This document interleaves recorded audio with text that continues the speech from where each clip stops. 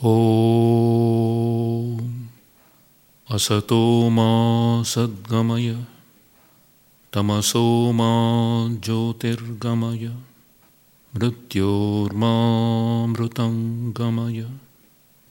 Om Shanti Shanti Shanti. Lead us from the unreal to the real. Lead us from darkness to light. Lead us from death to immortality. Om Peace, Peace, Peace be unto us, peace be unto all. Friends, the subject for today's service is Ascent to Divine Love. We are discussing today some preliminary disciplines that will make our love for God true and fruitful. We study from the Bhagavad Gita that there are 4 kinds of devotees. The first kind worships God for relief from some physical or mental affliction. The second kind prays to God for prosperity, for power, position, name, fame, everything that people are generally after in this world. That's the second kind of devotees. The third kind of devotees, they seek God for the sake of knowing God. They are called Jignasu. That means those who desire to know. Know what? Know answers to certain fundamental questions of life. What's the purpose of this human life? Just to merely gather some experiences in a random way and then passing away from the scene one day, we don't know when. Or is there a higher dimension to human life? Are we just this body and mind? Or is there an infinite dimension to our personality? Is there a God? Does God truly exist? Or is he only the fancy of some poets who sang in praise of him? So these are certain fundamental questions which cannot be answered by scholarship. Any amount of study of philosophy will not get us answers to these questions. These questions can be answered only when we cultivate love for God and discover the answers within ourselves, not in some textbooks. When we begin to pray to God to get answers to these questions, we belong to the third category of devotees, Jignasu. And the fourth category is those who have realized God, those who have known God. Why do they worship God? They have nothing to gain. But the answer is, whatever they do is worship of God. They don't have any selfish agenda. They don't work prompted by any desire. Their body and mind have become so purified that what they do with them cannot but be good. Whatever happens with their body and mind is a blessing to humanity. And whatever they do is worship of God because they see nothing but God. They have discovered the Spirit in themselves. They are one with that Spirit. And they see the same Spirit manifest everywhere outside. So they also worship God. The first kind for relief from physical or mental affliction, the second after prosperity, the third after love for God, knowledge, and the fourth who have realized God. Now Sri Krishna, after he described these 4 kinds of devotees, doesn't deprecate the first 2 kinds. He says, all these people are noble-minded. Udara sarva evaite. Udara means large-hearted, noble people. All these four kinds are noble. But the jnani, one who has known God, him I consider to be my very self. So all the three kinds are all right, acceptable to the Lord. But we need to remember that we shouldn't get stuck only to the first two kinds. We need to graduate to the third kind, worshipping God, to know God, to cultivate true devotion to God, to discover some higher dimension in our being, to manifest the divinity that is potential in us. Then we become true spiritual seekers. We continue to be in the world, we discharge our duties, but our mind is oriented toward God. We try to remember God not only during our meditation, but we try to convert every form of work as some kind of worship of God. Every experience that we gather in this world is some kind of an instrument with which to commune with God. That's what happens to the third type of devotee. And then gradually, true love arises in the heart. Mature devotion begins at that time. Swami Vivekananda quotes Prahlada's prayer in his discourses on Bhakti Yoga. Prahlada was a great devotee of Lord Hari, Vishnu. His father was a demon, Hiranyakashipu. So he was born in this lineage, but he knew nothing other than the Lord. Howsoever the father tried to dissuade him from worshipping Lord Hari, Prahlada was always devoted to Hari. So this Prahlada, his prayer to God, Swami Vivekananda uses that to illustrate what is divine love. Prahlada says, may that love undying, which the non-discriminating have for the fleeting objects of the senses, never leave this heart of mine, of me who seek after thee. I'll repeat it. May that love undying, which the non-discriminating have for the fleeting objects of the senses, never leave this heart of mine, of me who seek after thee. So in this prayer, this boy, the saintly boy who knew nothing but God, he says, I want that attachment to God, that tremendous clinging to God, but only to God, not to the fleeting objects of the senses. The passion with which people cling to objects of the senses may have that same passion toward you, and let that not passion leave me. That is Prahlada's prayer, and that is true love. That is true love for the divine. When we begin to love God above everything else. And this Bhakti Yoga, the path of devotion, is special in that detachment, renunciation is something very smooth in this path. Swami Vivekananda divided humanity into four types: the active type, the emotional type, the contemplative type, and the philosophical type.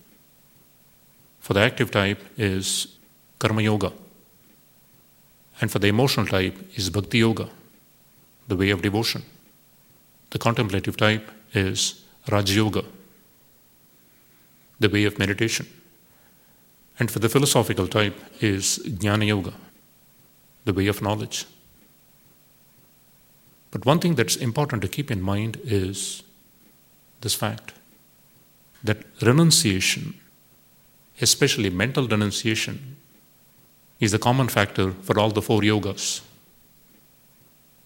No yoga becomes a yoga if you don't have this detachment.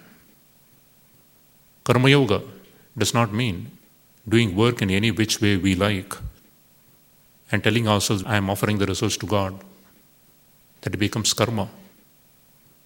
For karma to become karma yoga, we need to unite ourselves with God. We need to attach ourselves to God and detach ourselves from everything that doesn't lead us toward this manifestation of divinity. So karma yoga, bhakti yoga, raja yoga, jnana yoga, all the 4 yogas require renunciation as the fundamental thing. You find an incident in the Gospel of Sri Ramakrishna. During Sri Ramakrishna's last days, when he was reduced to mere skin and bones because of his throat cancer, Narendranath, Swami Vivekananda's pre-monastic name, he said to Sri Ramakrishna, some people get angry with me when I speak of renunciation. Master, in a whisper, renunciation is necessary, pointing to his different limbs. If one thing is placed upon another, you must remove the one to get the other. Can you get the second thing without removing the first? So renunciation is fundamental to all the 4 yogas. And Sri Ramakrishna says, those who cannot give up outwardly should try to give up inwardly. This inward renunciation, mental renunciation, is required for both a monk who has given up outside and a person in the world, be he or she single or married. Every spiritual seeker serious about spiritual life needs to think about this. But this Bhakti Yoga is special. The renunciation in Bhakti Yoga, the way of devotion, is special. That's because the way of devotion lets us give a different turn to the natural tendencies of the mind, the natural impulses, the natural desires, all of them embedded in our samskaras. Bhakti Yoga lets us give a different direction to all this. Swami Vivekananda says, Bhakti is not destructive. It teaches us that no one of the faculties we have has been given in vain, that through them is the natural way to come to liberation. He continues, here there is no violence, nothing to give up, nothing to tear off, as it were, from ourselves, nothing from which we have violently to separate ourselves. The Bhakta's renunciation is easy, smooth flowing, and as natural as things around us. In this renunciation, auxiliary to devotion, there is no harshness, no dryness, no struggle, no repression, no suppression. The Bhakta has not to suppress any single one of his emotions. He only strives to intensify them and direct them to God. Swami Turiyananda, one of the monastic disciples of Sri Ramakrishna,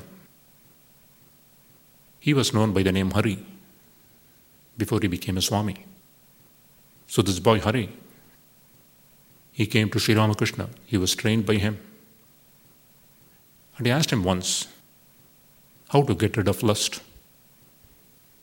Sri Ramakrishna said, why do you try to get rid of it, my boy? Increase it. The boy was puzzled. The boy was pure from his youth, and every sincere spiritual seeker has to struggle with this urge, natural urge. And this boy was devoted to Sri Shankara, given to practice of discrimination, attracted to the way of knowledge in particular. When the boy was puzzled, Sri Ramakrishna explained, what is lust? The desire to get, instead of desiring to get someone else, desire to get the highest, desire to get God Himself, and intensify this desire. So natural propensity of the mind directed toward God becomes a spiritual practice. All our emotions, when they're colored with God, when they're directed toward God, not toward human beings, not toward him, not toward her, not toward our possessions, inanimate things. But when our natural emotions are directed toward God, they help to purify our mind. That's the simplest truth in Bhakti Yoga. And Swami Vivekananda says, when the same kind of love that has before been given to sense objects is given to God, it is called bhakti, true devotion. Hankering for God, thirsting for God with the same passion with which people thirst for sense objects. That is true devotion. And we'll discuss here 7 preliminary steps that Sri Ramanuja advocates to grow in devotion to God, to cultivate this divine love that considers God as superior to everything else. Swami Vivekananda discusses all these 7 virtues in his addresses on Bhakti Yoga, found in the 4th volume of the Complete Works. So we'll essentially discuss the points that Swami Vivekananda has taken up for elucidation. These 7 points, these 7 qualities of a devotee are prescribed by Sri Ramanuja, the advocate of the qualified non-dualistic school. And we'll base our lecture on Swami Vivekananda's commentary on these 7 virtues. So the 7 qualities required for a devotee to ascend to the divine love are: number 1, Viveka. Viveka here, according to Sri Ramanuja, is discrimination about food. There is a beautiful passage in the Chandogya Upanishad. Ahara shuddhau sattva shuddhi, sattva shuddhau dhruva smritihi. So that way it goes. Finally, when the food is pure, the mind becomes pure. When the mind becomes pure, the memory becomes pure. When memory becomes pure, we become free. We become Jivan Muktas. So food has its own effect on the mind. When the food is pure, the mind becomes pure. You have another incident in the Chandogya Upanishad in which the teacher illustrates the effect of food on the disciple. He asks the disciple to forego part of his food on the first day, and the next day still forego still more. Finally, that way, in a graded way, on one day, forego food completely. So now, as the food intake got reduced, the disciple's mind became hazier and hazier as the intake became less. And when they didn't subsist on food, you can go without food for a few days. Going without water is very difficult, but going without food is possible. So let's say a couple of days he went without food, his mind stopped functioning. It was so hazy, not sharp at all, not alert at all. So the Upanishad teaches that the finer part of the assimilated food goes to build up our mind. So Sri Ramanuja says, Viveka, discrimination on food, is important for a devotee. There are certain kinds of food which affect our mind. They change our mind. And there are some kinds of food which produce some change in the body too. And as a consequence, changes happen in the mind too. And we also find that most of the time, our misery is due to the food we take, the amount we take, the quality of food we take. That could be responsible for our problems. And Swami Vivekananda, he discusses this point a little in detail. He says, after a heavy and indigestible meal, mind control is rolled out. We become so sluggish, so heavy. Not to speak of any higher forms of control. We won't be able to concentrate on anything. We won't be able to read anything. After a heavy meal, a person becomes completely drowsy. All that can happen is only sleep. So, no mind control is ever possible after a heavy and an indigestible meal. And also, after some exciting food, mind control is ruled out. And after some intoxicating drinks, the mind is not its usual self. Mind control is a far question. But even the basic alertness required for a civil life vanishes in a person who gets drunk. So, the effect of food. Ultimately, it's the mind that should help us in resisting all this, but we are now discussing food. Any kind of intake can affect our mind. And mind control becomes possible or impossible because of food. And according to Sri Ramanuja, there are three kinds of defects in food that we need to avoid.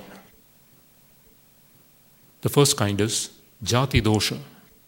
Jati means the nature, the kind of food, the species of food which must be considered. Swami Vivekananda says, all exciting food should be avoided, as meat, for instance. This should not be taken because it is by its very nature impure. In this category, bitter food, malodorous food, food that has stayed for long, food that has gone bad, and food that is half eaten by someone or half eaten by ourselves, all this is included in this nature of food. Half eaten food from our own plate, saving in the fridge and then eating it, doesn't secure approval even from a hygiene point of view, not to speak of divine love. So eating others' refuse and eating our own refuse also is included in this kind of impurity. And any kind of food that has been standing for days till its condition is changed, and food in which its natural juices have been almost dried up, all this should be avoided. That is the first kind of defect in food, the kind of food. Second is ashraya dosha. Ashraya means the person from whom it comes, who brings the food, who cooks the food. That can also affect us. You find this very clearly evident in Sri Ramakrishna's life. This is not just some story invented by some higher class of people to take it out on the lower caste. No. You find in Sri Ramakrishna's life, his body and mind had become so much attuned to God, so much purified, that a person of loose morals could not serve him food. The person need not be in front of him. If the food had been touched by that person on the way, which Sri Ramakrishna didn't see, he could see that defect in the food and he couldn't touch that food. So people communicate their character when they cook, when they serve. So all this makes the case for us to struggle for purity and cook with a pure mind. And cook with this in mind: what I am cooking, I am going to offer to God and then partake of it as prasad. So that is the second kind of impurity, person from whom the food comes. Swami Vivekananda says, the idea is that each man has a certain aura around him, and whatever thing he touches, a part of his character, as it were, his influence is left on it. It is supposed that a man's character emanates from him, as it were, like a physical force, and whatever he touches is affected by it. So says Swami Vivekananda, we must take care who touches our food when it is cooked. A wicked or immoral person must not touch it. One who wants to be a bhakta must not dine with people whom he knows to be very wicked, because their infection will come through the food. Then there is a third kind of defect in food, nimitta dosha. That means defect because of instruments. Nimitta means instrument. That means any kind of foreign particle, any kind of dirt in food, any kind of dirt, dust in food should be avoided. And we should also be careful about secretion of saliva in food. When food is being cooked, we keep talking to people. Involuntarily, saliva can escape from our mouth and then go into the food that is being cooked. When we are conscious of things, these things don't need elaboration.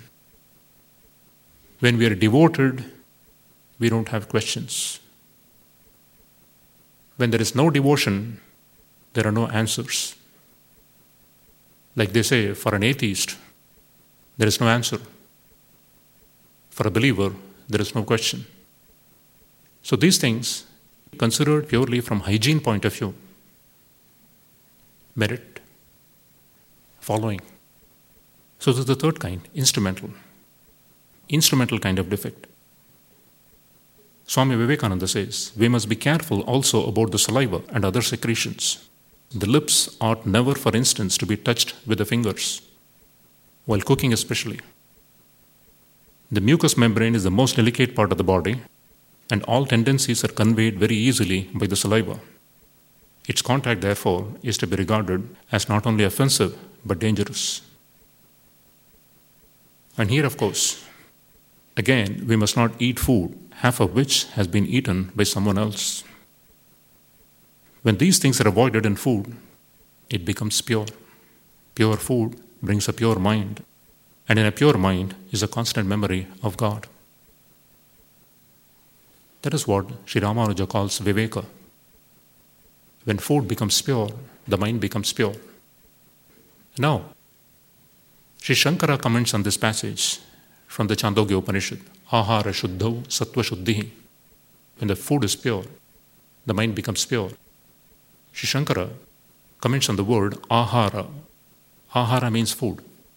Ahara means whatever you take in. It's usually understood as food. Ahara means what you grasp, what you take in. He says whatever you take in through any of your five senses and the mind, that needs to be pure for the mind to be pure. The ideas we take in through the mind will determine if the mind is going to be pure.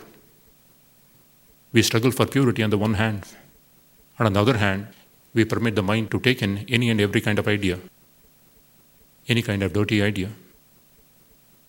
The mind can never become pure.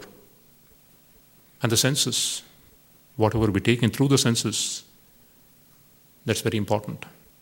So the control is not only at the mental level, but also at the sensory level. Swami Vivekananda says, it is quite natural for one to say the Shankara's meaning is the best. But I wish to add that one should not neglect Ramanuja's interpretation either.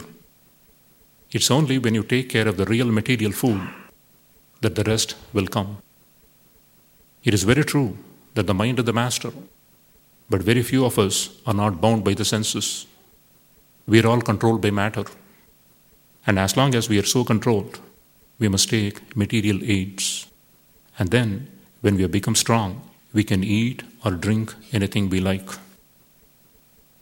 So we need to take care of the mental food, we need to take care of the food that we take in through the senses, and we need to exercise care about the three kinds of defects that Sri Ramanuja has pointed out. Swami Vivekananda says, the great danger is that every man wants to jump at the highest ideal, but jumping is not the way. That ends only in a fall. We are bound down here, and we have to break our chains slowly. This is called Viveka, discrimination. That is the first step, one of the 7 steps to divine love. Now the second step is Vimoka. Vimoka means freedom from desire. Freedom from desire for everything else other than God. That is what is meant here. Desire for the fleeting objects of the senses. May that desire not leave my heart, said that great sage Prahlada. As I meditate on you, may that love that the ignorant have for the fleeting objects of the senses, may that love not leave my heart as I meditate on you. But the desire for objects, food for the five senses: the ears, the skin, the eyes, the nose, the tongue. These are the five senses. And these five senses have their corresponding sense objects. The mind is oriented toward the senses toward their sense objects. That is the natural course of the mind. That's the line of least resistance of the mind. And the Bhakta tries to give an inward turn to this mind. A mind that is outward directed cannot at the same time think of God. In other words, bhoga and yoga are not possible at the same time. Enjoyment and yoga. Yoga means severance of contact with pain, severance of contact with the body and the mind, trying to orient ourselves toward God. That is yoga. And freedom from desire is an important requirement. A person who is killed by desire is called a kamahata. A kamahata, there is a quality required. A kamahata means a person who is not killed by desire. Killed by desire, he is killed. His higher self is killed by desire. We become alien to our own higher nature.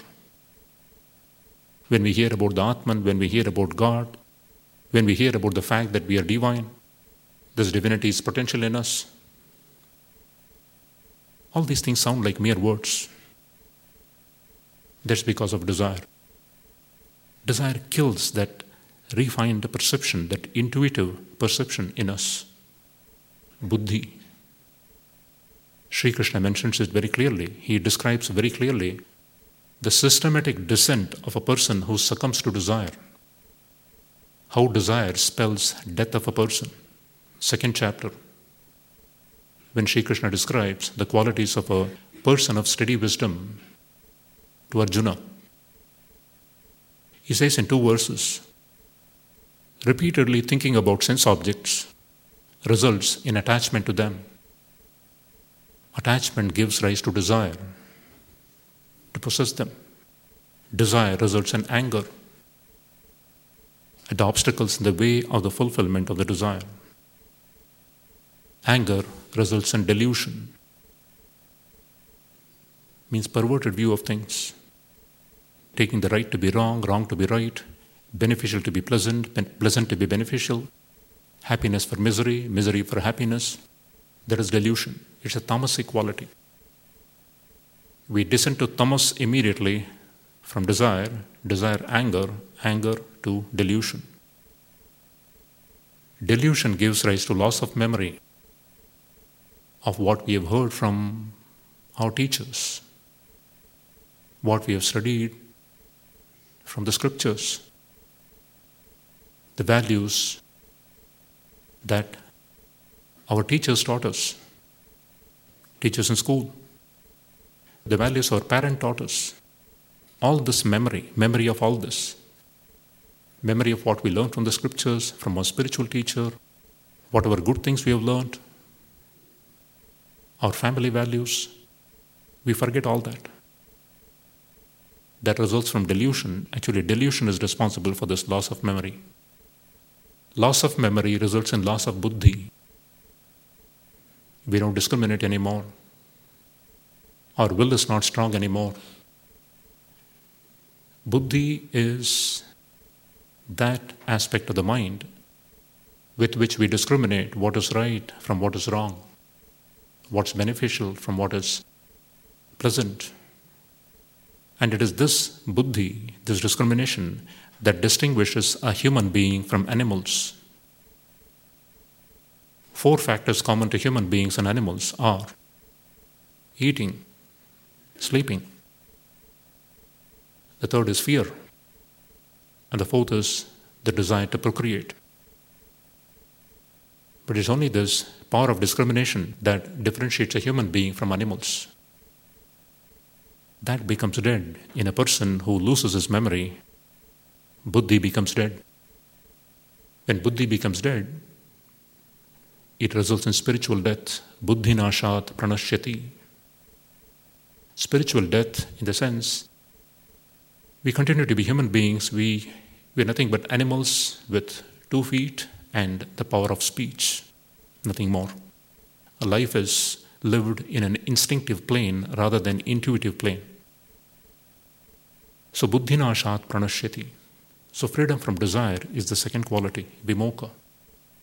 The devotee has to struggle to cultivate love for God and pray for detachment from sense objects. You study the Gospel of Sri Ramakrishna. Sri Ramakrishna teaches us how to pray. He prays to the Divine Mother on behalf of all of us. Please grant me love for you. Please grant me taste for your divine name. May I not be deluded by your world bewitching Maya. Please reduce my desire for sense objects. All this we have. So all that a bhakta tries to do sincerely. Sincerity in prayer. That can effect transformation of character. So this second quality, vimoka, is important for a devotee, desiring the highest, desiring God in preference to other fleeting things. The third is abhyasa, practice. We find this described in the Gita too. When Arjuna wanted to know how to control this mind, this obstinate, restless, fickle mind, how to control this. Controlling this, I think, is like controlling wind. That's how difficult it is. Sri Krishna says, it's true, the mind is obstinate. It's restless, fickle, but it can be controlled by two things, practice and detachment, abhyasa and vairagya. Practice means repeatedly bringing the mind to settle on the ideal from wherever it strays. That is practice. Not giving a free rein to the mind, but reining it in. So sincere spiritual seeker tries to rein in the mind, not follow the mind, but rein in the mind. Give the mind a different direction. Give it a direction toward God, rather than toward the objects of the world. So when that is done, the mind grows in strength. In fact, the buddhi, the will, grows in strength by repeated practice. Sri Krishna says in the Gita, whenever the mind strays from the ideal, bring it back with the help of buddhi. Slowly and patiently bring it back on the ideal. Buddhya dhritigrihitaya. Bring the mind back with the help of buddhi, with the help of determination. Bring it back on the ideal. That is practice. Swami Vivekananda says, thinking of the senses has brought us down here to cry one moment, to rejoice the next, to be at the mercy of every breeze, slave to everything. This is shameful, and yet we call ourselves spirits. Go the other way, think of God. Let the mind not think of any physical or mental enjoyment, but of God alone. When it tries to think of anything else, give it a good blow, so that it may turn round and think of God. We should not only impose this practice on the mind, but the senses too should be employed. Instead of hearing foolish things, we must hear about God. Instead of talking foolish words, we must talk of God. Instead of reading foolish books, we must read good ones which tell of God. That brings us to the fourth quality, which is kriya. Kriya means work. Work is doing good to others, trying to practice selflessness. Because when we are selfish, we are bound to the body, we are bound to the mind. At the same time, we cannot think of God. Swami Vivekananda says, there are two things, the world and God. Everything that is selfish is this world. God is unselfishness itself. So unselfishness means that which is not attached to the mind and the body. That which is not attached to this petty self. So unselfishness is the Atman itself, God Himself. So doing selfless work, trying to help others in the spirit of worship of God that dwells in them. Swami Vivekananda emphasized this as a potent spiritual practice for this age. If God can be in a temple, He can be in a stone image. Accept our worship, bestow His grace on us. How much more powerful should His presence be in a living human being? That was Swami Vivekananda's thrust. He said, when you worship a living human being, not with fruits and flowers, but what is required by that human being, in a spirit of worship of the God that dwells in him, he said that helps bring out the divinity that is dormant in you. So this work, Kriya, helping others, doing good to others, that will be a great help for a devotee to grow in devotion. The fifth quality is Kalyana. Kalyana means purity. Kalyana also means auspiciousness. Anything that is auspicious, that is called Kalyana in Sanskrit. So Kalyana here is purity. And Sri Ramanuja says there are 5 aspects of purity. There are 5 sub-qualities which can help us grow in purity. First is truthfulness. Truthfulness in thought, word, and deed is what is meant. We need to be true to our conviction, not thinking of something, doing something else. Our thoughts, words, and deeds should be in consonance. So that is what is meant by truthfulness. And second is straightforwardness, or uprightness, or rectitude. This means no crookedness in the heart, having some hidden agenda, having some selfish agenda, trying to hoodwink others, trying to make the end justify the means. All this is not acceptable for a devotee. Sri Ramakrishna says, unless you are guileless, you cannot realize the guileless one. That guilelessness is required. Freedom from crookedness. That is this second quality that helps us grow in purity. Swami Vivekananda says, the word means to be simple. No crookedness in the heart, no double dealing. Even if it is a little harsh, go straight forward and not crookedly. The third quality is daya, mercy or compassion. Fourth quality is ahimsa, non-injury of any being by thought, word, or deed. And the fifth is dana, charity. Charity again is making of gifts to others. When we have the capacity to give. There it stops, without any expectation of return of favor, without expectation of even gratitude from others. So that is dana. Then it goes to purify us. Sri Krishna says in the Gita, sacrifice, charity, and austerity. These 3 are never to be given up because they help us in undergoing purification of mind. So charity, the charity need not necessarily be in physical form, need not necessarily be in the form of food, clothing, or shelter. Elsewhere, Swami Vivekananda describes different kinds of charity. We're not discussing them in greater detail, but we can know this much. You have this physical help, offering of food, clothing, shelter. Second is you can save a life, you can prolong a life, medical help. And the third is educational help, giving ideas.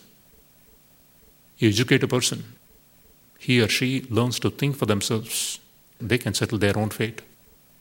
That is the third kind of help. Fourth kind of help is spiritual help. And Swami Vivekananda says, people foolishly think that physical help is the only help that can be given. It's not only the last kind of hell, but it's also the least kind of hell. That's what Swami Vivekananda says. The efficacy of these different kinds of help can be determined by how long the recipient is free from want. Swami Vivekananda says, you feed a person, he becomes hungry again.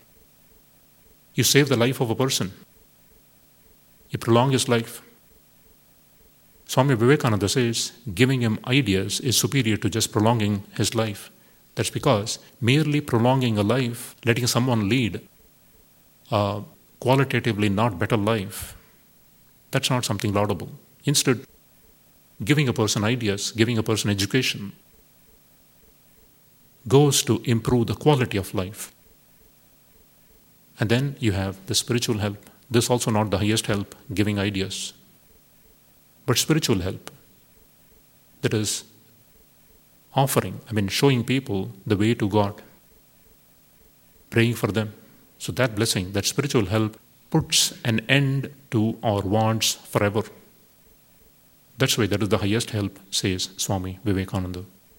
So charity, that is the last kind, last of the 5 factors which can help us grow in purity of mind. Now the 6th quality, it's called anavasada. Anavasada means cheerfulness.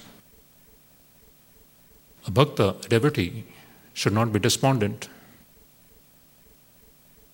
Sri Ramakrishna never encouraged people to sit with a hand on their head like this, or sit like this, holding their chin with 2 hands.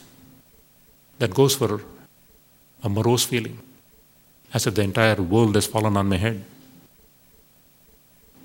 Because our body has its own effect on the mind, and the mind has its effect on the body. So everything counts. A bhakta cannot afford to be morose. The mind has a tendency to think about imaginary happenings in the future, which may not happen at all, worrying about uncertainties. A bhakta tries not to do that. A bhakta always tries to remind himself or herself that they are a child of God. I am a child of God. With God's help, I can do it. I am a child of the Divine Mother. Sri Ramakrishna teaches, I am a child of the Divine Mother. I am repeating the name of the Divine Mother. How can I be weak anymore? How can I sin anymore? That's the true sign of devotion. Devotion should make us grow in strength, in cheerfulness. The Gita also says, we should not belittle ourselves, we should not demean ourselves. Natmanam avasadaye. You have to uplift yourself by yourself, but you shouldn't belittle yourself. I am a child of God. If God is pure, I am pure. If God is infinite, I am infinite. If God is all strength, I am strength. I am a spark of the divine fire. That is the qualified non-dualistic attitude. Because God is not somewhere out there. Beyond the clouds, you need to take a flight or just meet Him only after death. Vedanta says God is right in you, in your heart. And you are a part of that God, says Vishishtadvaita. God is the supreme fire, you are a spark of the divinity. I am a spark of the divine fire. God is in me. He is closer to me than my closest. So Bhakta tries to be cheerful in that. But cheerfulness can also be interpreted as enthusiasm. No morose feeling. Every day is an opportunity to think of God, to grow in devotion to God. That's what a devotee tries to do. Swami Vivekananda says, how can those minds that are gloomy and dull love? If they talk of love, it's false. They want to hurt others. The man who always feels miserable will never come to God. It's not religion, it's diabolism to say, I am so miserable. Every man has his own burden to bear. If you're miserable, try to be happy, try to conquer it. God is not to be reached by the weak. Never be weak. You must be strong. You have infinite strength within you. How else will you conquer anything? How else will you come to God? So cheerfulness, that is the sixth quality, anavasada. The seventh quality that Sri Ramanuja prescribes is anudarsha, or avoidance of excessive merriment. Excessive merriment is uddarsha. Avoidance of this is anudarsha. Excessive merriment, that's a nature. That's a natural state of people. Anything good happens, throw a party, make merry. But then, if some misery strikes them, the descent will be just to the other extreme. So devotee tries to control his emotion and direct it toward God. Not completely elated on the one side, not completely depressed on the other, but trying to find that balance within. That balance within, Sri Krishna defines as yoga in the Gita. Samatvam yoga uchyate. Yoga is defined as samatva. Samatva means same-sightedness. That balance inside.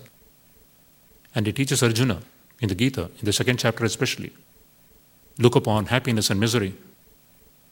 Look upon profit and loss, success and failure with an equal eye. And then you will become a yogin. So yoga is remaining unaffected by both.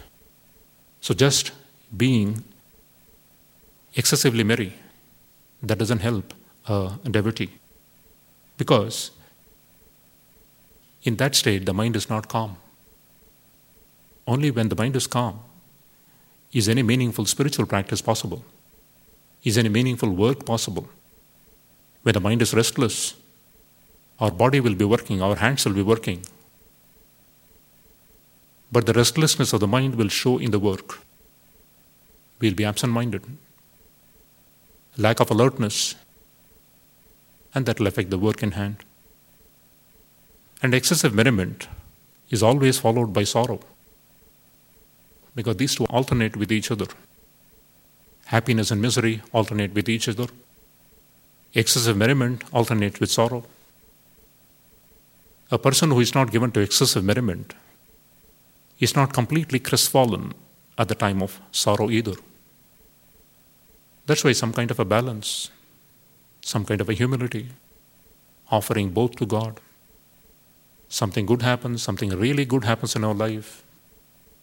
We passed some exam, we got some good job, something really good has happened. Offering it to God, becoming humble, thanking God for what has happened. When we cultivate this attitude, when we are in misery, we turn to God again. Not to blame Him, but offering that also to God. So that kind of a balance only will make us grow in true love. Swami Vivekananda says, people often run from one extreme to another. Let the mind be cheerful but calm. Never let it run into excesses, because every excess will be followed by a reaction. So the points that we discussed today: ascent to divine love. Sri Ramanuja prescribes 7 qualities required for a devotee to grow in divine love, to graduate to a true devotee, learning to love God above everything, not among everything, but above everything. So that becomes possible by these 7 qualities. First is viveka, purification of the body through sattvic food and cleanliness. Second is vimoka, freedom from desire, and by implication from anger, from everything else, lack of discrimination. So freedom from desire is the second quality. Third is continuous practice, abhyasa.